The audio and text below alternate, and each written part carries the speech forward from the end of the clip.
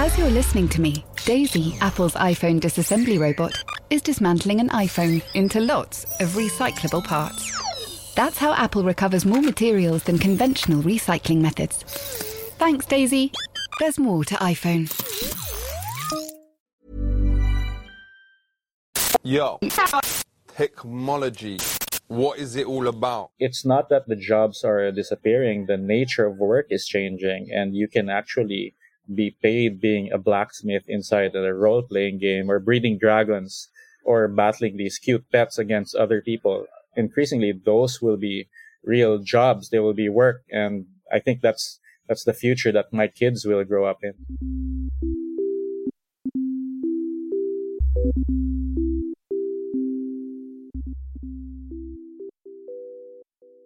Hello and welcome to Danny in the Valley, your weekly dispatch from behind the scenes and inside the minds of the top people in tech. I'm your host, Danny Fortson. Thank you for tuning in. We are back from a little miniature hiatus last week, so thank you very much all for bearing with. And to reward you for your forbearance, we have a mind-bending episode for you this week. On the pod is Gabby Dizon, who is the founder of Yield Guild Games, which I'm guessing you've never heard of, but it is fascinating. So just to kind of set the table here, there's a game, which some of you may know, called Axie Infinity. And the basic idea is you assemble these three little cute characters. They all have different traits, and then you battle other teams of three little characters controlled by others. But what is interesting here is that Axie Infinity is play to earn. So it allows players who are very good at the game, or are good at winning battles or breeding axies, trading them, etc., to earn in-game rewards called Small Love Potion. That's right. It sounds a little kind of SLP. But the clever bit here is that Small Love Potion is a tokenized resource. It is a currency that you can convert into Ethereum and then, of course, sell for fiat currency, money, dollars, cash in the real world. And so what you have is this amazing thing that's unfolding where you have players all over the Philippines. That's where Gabby is based, but also in Venezuela and Indonesia and other places in the developing world where people are literally keeping the lights on, paying their bills, keeping a roof over their head by playing this game and then selling this stuff they earn in game out in the real world for cash, which is a pretty big deal because it's also a glimmer of, the much ballyhooed metaverse, this idea that the kind of virtual online worlds that are being built up, will eventually kind of merge and meld with the physical world. So in theory, in the future, I could go to work at a coal mine or in my case, writing for a newspaper in a digital world, but get paid for it and have that be the thing that actually keeps the roof over my head out here in the real world. It's heady stuff, obviously, and what Dizon is doing with the Yield Guild Games is basically creating a system to bring people in, train them up, get them to start earning money for themselves, and of course the guild, they take a cut, and really just kind of helping to kind of catalyze this micro virtual economy that's growing up inside this funny little video game. And he's raised more than $1 million for this idea. And of course, he's doing it also from the Philippines. So it's just a really fascinating story. I think you'll enjoy it because it's just a glimpse of some of this next wave of innovation, especially as more of life moves online, especially in the younger generations who kind of go deeper and deeper into that rabbit hole. I just think it's fascinating. So, and I think you will think so as well. So without further ado, I now hand you over to Gabby Dizon. He's the founder of Yield Guild Games, and he's very kindly spoke to us while he was on vacation at a beach somewhere in the Philippines. So here he is. Enjoy. Well, look, so I spoke to our mutual friend, Silly Tuna. And he just mentioned in passing what you were up to with Yield Guild Games. And I was just like, what?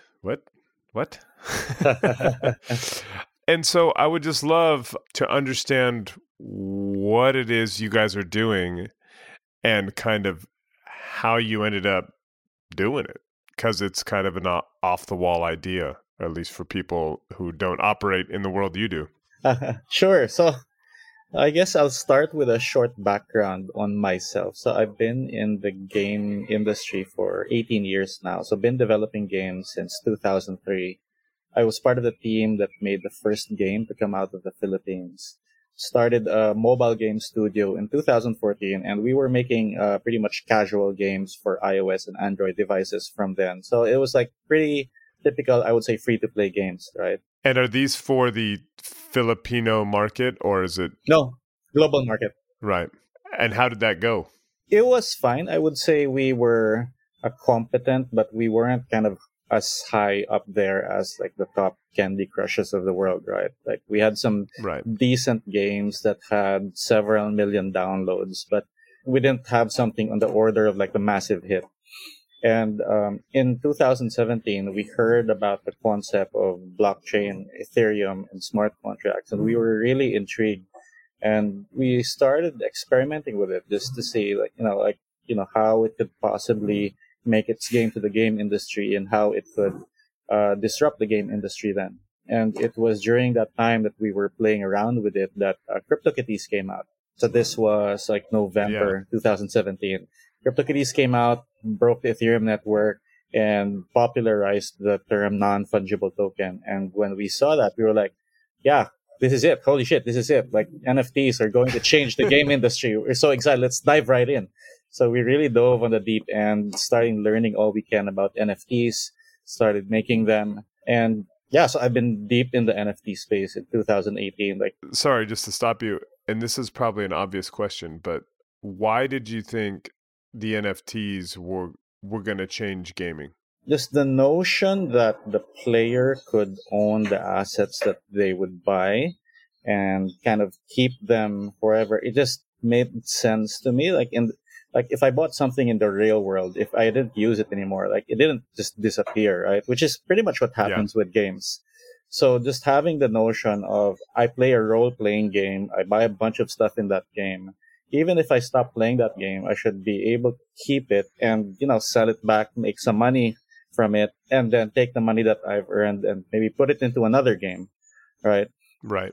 And yeah, with just current games like a World of Warcraft or, pretty much any type of game, if you're done with that game, all your purchases stay there. And yeah, it's just pretty much gone if you don't use it. So we thought that was very exciting. And the notion that the items lived on a permanent public database meant that items could be ported towards different games, different worlds. That was also a very exciting component wherein, okay, I can take my sword, I can put it in another game that supports it, and then it'll appear there, right? And for a lot of people who grew up on science fiction, this is like the beginning of the metaverse, right? Very early, but it's pretty much the kind of building blocks for that. Yeah, so we were very excited in that and started making our own blockchain game. We were doing a lot of stuff around evangelizing NFTs. And we kind of ran into, I guess, like the prolonged bear market and people's, I guess, skepticism of blockchain. So 2018 to 20 was pretty painful in that we really believed in what we were doing, but like the world wasn't ready for it, right? Right. So what happened? Because I do remember the CryptoKitties kind of moment. I wrote about it back then. And then as Coinbase has referred to it, it then began the crypto winter. Yeah. Where Ethereum prices crashed, Bitcoin crashed. It went from like your cab driver talking about his Bitcoin to nobody talking about Bitcoin or the blockchain or any of that. So what did that mean for your business? I would say it was very difficult to survive then. We built a blockchain game called Battle Racers, which is like an arcade racing game where the parts are NFTs. I was still very active in playing different blockchain-based games, collecting NFTs, participating in sales. Particularly, my friends at Sky Mavis who made this game called Axie Infinity. So one of the co-founders, Jiho, I met him at a conference and just he gave me a couple of free Axies and I started playing this game in late 2018. And that would really be the catalyst, I guess, for kind of what we have now with Yield Guild. The very special thing about Axie is that even when it was very small, it had a really tight-knit community that would help other people and be welcoming of other people who came into the game. So, this really kind of set I would say, the culture wherein people would come in and they would feel very welcomed. And even if you didn't know anything about crypto, like, people would go out of their way to teach you. And that was a really great community. And could you briefly explain what Axie Infinity is? Because a lot of people won't know, and it's obviously critical to what you guys are doing now. So Axie started out in early 2018 as kind of a derivative to CryptoKitties. You had some kind of digital pets, kind of loosely patterned after axolotls. You bred them, you got new Axies, and then they had different abilities that you could put in a team. You could put 3 Axies in a team and then battle. And then you could sell the Axies to others who would want to breed them as well and get some rare traits. So that's kind of the base of Axie Infinity. But I guess very importantly, what they did last year, early 2020, was they introduced a system that is now called Play to Earn. So what they did was that when you won a game, you won this virtual currency inside the game called Small Love Potion. Small Love Potion. Yeah, it's a tokenized resource. So what you actually do with this SLP is that you have to pay it as a cost to breed new Axies. And the reason they did this was that the problem with CryptoKitties, the NFTs retained little of their value because anyone could breed kitties. And so all of a sudden there were like hundreds of thousands of kitties. And when you have too many of them, the price just goes down, right? So they created a system wherein you needed to do something in the game, and do something in the game is winning. And if you win, you had the Small Love Potion, and you needed to use up that Small Love Potion as a cost to breed new Axies, which means you needed to participate in the game somehow in order to create a new Axies.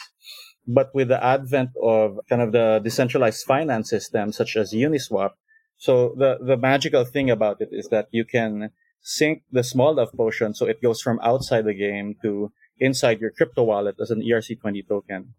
And then once it's a crypto token... So it's an NFT on the Ethereum blockchain. It's not an NFT. It's actually a currency. It becomes a currency. Right. Yeah. So once it becomes an ERC20 token, you can trade it on Uniswap. You can put it in a pool, and now you can change it for Ether on what the prevailing market rate is, right? And if you change it to Ether, then you can ultimately cash it out to fiat. So now suddenly there was a way to translate your effort into the game that produced an in-game resource that could basically be changed for money at prevailing market rates. So I'm just taking myself back 30 years ago and playing Tech Mobile, for example. I don't know if you know Tech Mobile. Big part of my childhood. I was pretty good at it. I beat most of the neighborhood kids most of the time. I always beat my little brother. So, and I'm just thinking about that as an analog. So say I'm playing Tech Mobile, it's a football game, and I keep winning. In this model, my kind of prowess at that game generates Small Love Potion or Big Love Potion or whatever it may be.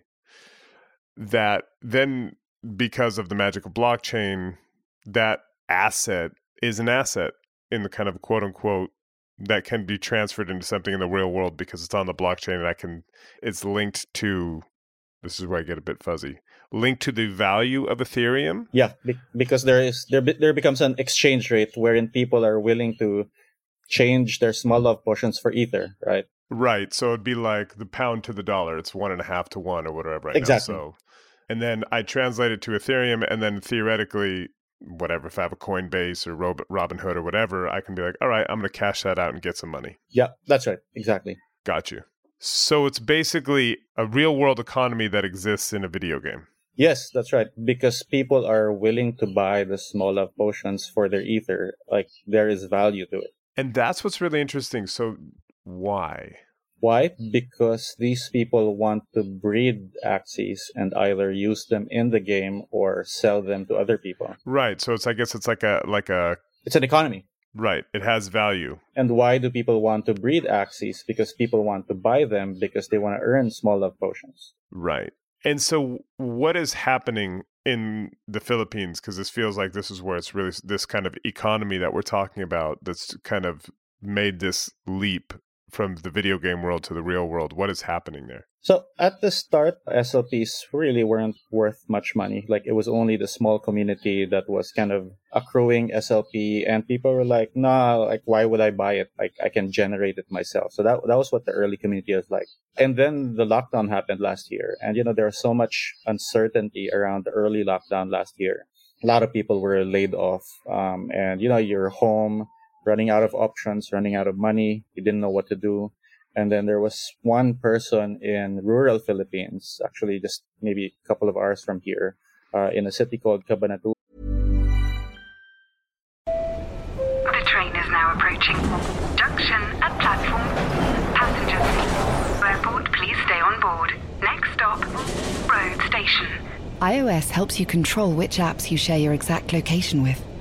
There's more to iPhone. It's that time of the year. Your vacation is coming up. You can already hear the beach waves, feel the warm breeze, relax, and think about work. You really, really want it all to work out while you're away.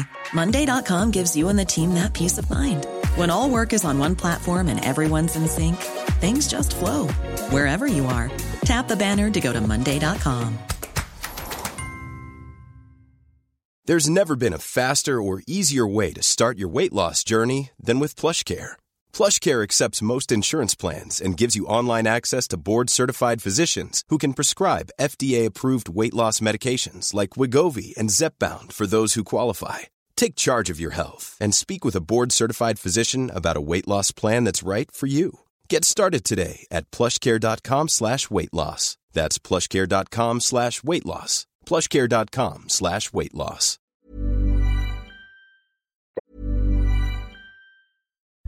As you're listening to me, Daisy, Apple's iPhone disassembly robot, is dismantling an iPhone into lots of recyclable parts. That's how Apple recovers more materials than conventional recycling methods.